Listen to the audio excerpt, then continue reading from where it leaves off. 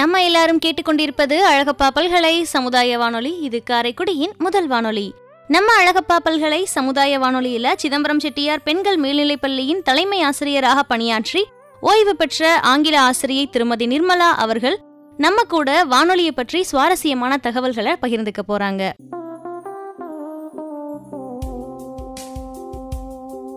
வானொலின்னு கேட்ட உடனேயே எனக்கு முதல்ல ஞாபகத்துக்கு வர்றது சரோஜ் நாராயணசுவாமி.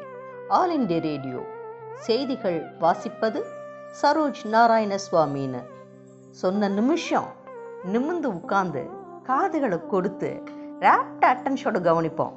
இப்போ க்ளூ டு த டிவின்னு சொல்கிற மாதிரி அப்போ காதுகள் ரேடியோவோட போய் ஒட்டிரும். காரணம் என்னென்னா அவங்களோட உச்சரிப்பு, குரல் வளம், கம்பீரம், அந்த துணி, தெளிவு எல்லாம் சேர்ந்து செய்திகளை நமக்குள்ளே போய் சேர்த்துரும். சின்ன வயசில் அவங்கள நான் ஒரு ஆண் தான் நினச்சிட்டு இருந்தேன். பின்னால் தான் அவங்க பெண் செய்தி வாசிப்பாளர்னு தெரிஞ்சிச்சு. கூடுதலான ஒரு சந்தோஷம் இருந்தது உண்மைதான். அவங்க மட்டும் இல்லை, செய்தி வாசிக்கும்போது யாருமே செய்திகளை ட்ரமடைஸ் பண்ணினது கிடையாது. ஆழமாக அழுத்தமாக செய்தியை சொல்லுவாங்களே தவிர தன்னுடைய உணர்வுகளை அந்த ட்ராமா எஃபெக்டோட எந்த செய்தி வாசிப்பாளரும் கொடுத்ததே கிடையாது. அதனால தான் இன்றைக்கும் நிறைய நேயர்கள் நினைவில் வச்சுருக்கிறோம். அப்போல்லாம் விடுமுறை நாட்களில் ஒலிச்சித்திரம்னு ஒன்று ஒலிபரப்புவாங்க. வீட்டு பாடம்லாம் முடிச்சுட்டு நாங்கள் பிரதர் சிஸ்டர்ஸ் எல்லோரும் ஒன்றா சேர்ந்து எப்படி பிற்காலத்தில் வெள்ளிக்கிழமை ராத்திரி 8 மணிக்கு ஒலியும் ஒளியும் தொலைக்காட்சி நிகழ்ச்சி நடக்கும் இல்லையா, அதுக்கு எப்படி கூடுவாங்களோ அப்படி ஒரு 70களெல்லாம் ஒலிச்சித்திரம் கேட்க நாங்கள் கூடுவோம். சினிமா படத்தோட கதையை 1 மணி நேரம் அப்படியே கோர்வையாக அழகாக பாவனையோடு சொல்லுவாங்க. கேட்டு முடித்த உடனேயே ஒரு முழு படம் பார்த்த திருப்தி இருக்குமே, அது ஒரு அலாதியான உணர்வு தாம்மா.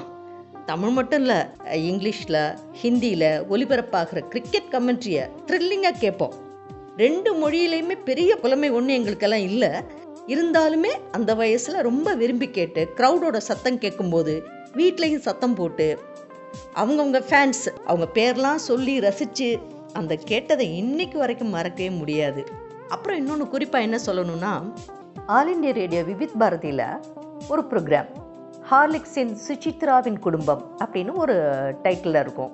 ஒரு குடும்பத்தோட அன்றாட நிகழ்ச்சிகளை சுவாரஸ்யமாக அந்த குடும்ப உறுப்பினர்கள் பேசும்போது நாமளும் உங்களோட ஐக்கியமாக இருப்போம்.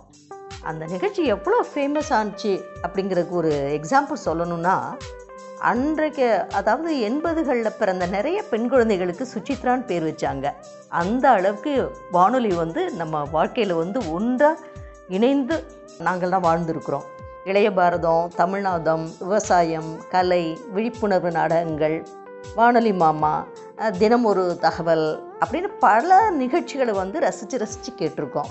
குறிப்பாக இங்கும் அங்கும் அப்படின்னு திருச்சி வானொலி நிலையத்தில் ஒரு நிகழ்ச்சி.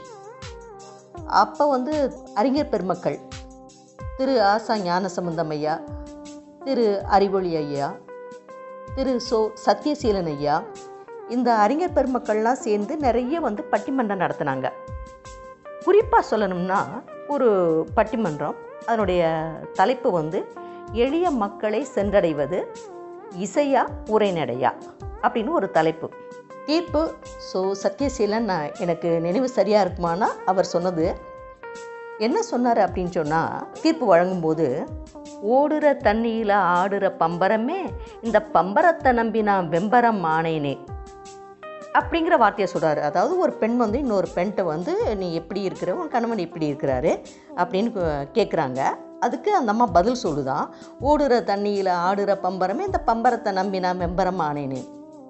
இதை சொல்லிட்டு தலைவர் தீர்ப்பில் சொல்கிறாரு, கல்வி அறிவில்லாத பெண்கள் சூழ்நிலைக்கு ஏற்ற மாதிரி தன்னை வெளிப்படுத்திக்க முடியுங்கிறது இசைதான், எளிய மக்களை எளிதாக போய் செல்வது இசைதான் அப்படிங்கிறத இந்த வரிகள் மூலமாக அழுத்தம் திருத்தமாக சொன்னது, பிறப்பில் ஆரம்பிக்கிற தாலாட்டில் இருந்து இறப்பில் முடிகிற ஒப்பாரி வரைக்கும் மக்களோட வாழ்க்கையில் இணைந்து வர்றது இசைதான் அப்படிங்கிறதையும் சொன்னதை இன்னைக்கு வரைக்கும் என்னால் மறக்க முடியல. அவ்வளவு என்ன சொல்கிறது, பவர்ஃபுல் இம்பேக்ட். இப்படி ஆல் இண்டியா ரேடியோ நிறைய நிகழ்ச்சிகளை, நிறைவான நிகழ்ச்சிகளை மக்களுக்கு கொடுத்து எங்களெல்லாம் ரொம்ப என்டர்டெயின் பண்ணுச்சுன்னா, இலங்கை ஒலிபரப்பு கூட்டு தாபனம் தமிழ் சேவை 2 இலங்கை வானொலி நிலையம் இருக்கே, அது எங்களுடைய வாழ்க்கையில் பெரும் பகுதியாக ஆக்கிரமிச்சது. இலங்கை வானொலி நிலையத்தை மறக்கவே முடியாதுமா.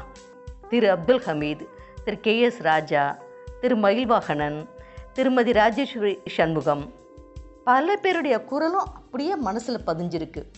ஒவ்வொருத்தருக்கும் ஒரு பாணி இருக்கும். KS ராஜா தன் பேரை சொல்லும்போதே ஒரு தனி ஸ்டைலில் பேரை சொல்லுவார்.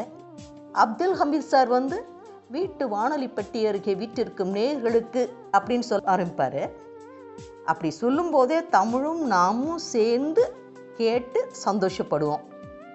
அப்புறம் நிறைய ப்ரோக்ராம், அதாவது ஜோடி மாற்றம், பாட்டும் பதமும், புலரும் பொழுது, இரவின் மடியில் அப்படின்னு எங்கள் கூட சேர்ந்து நாங்கள் அந்த வானொலியோடு சேர்ந்து குடும்பபூர்வமாக அப்படி பயணித்த நாட்களை நாங்கள் மறக்கவே முடியாது.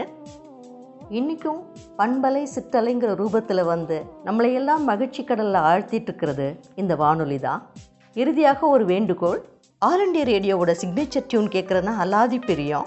Open the day with prayer and end the day with prayer அப்படின்னு சொல்கிற மாதிரி, வானொலி நிகழ்ச்சி ஆரம்பிக்கும் போதும் அந்த இரவு அந்த நிகழ்ச்சி முடிக்கும் போதும் சிக்னேச்சர் டியூன் ஒன்று போடுவாங்க இல்லையா, அதை கேட்கணுன்னு இப்போ ரொம்ப ஆவலோடு இருக்கிறேன். தயவு செய்து இந்த நேரத்தில் அந்த சிக்னேச்சர் டியூனை போட்டு இந்த நேயரோட விருப்பத்தை பூர்த்தி செய்யுமாறு அன்புடன் கேட்டுக்கொள்கிறேன். என்னுடைய அனுபவங்களை உங்களோட பகிர்ந்து கொள்வதற்கு ஒரு வாய்ப்பு கொடுத்தமைக்கு நன்றிகள் கோடி.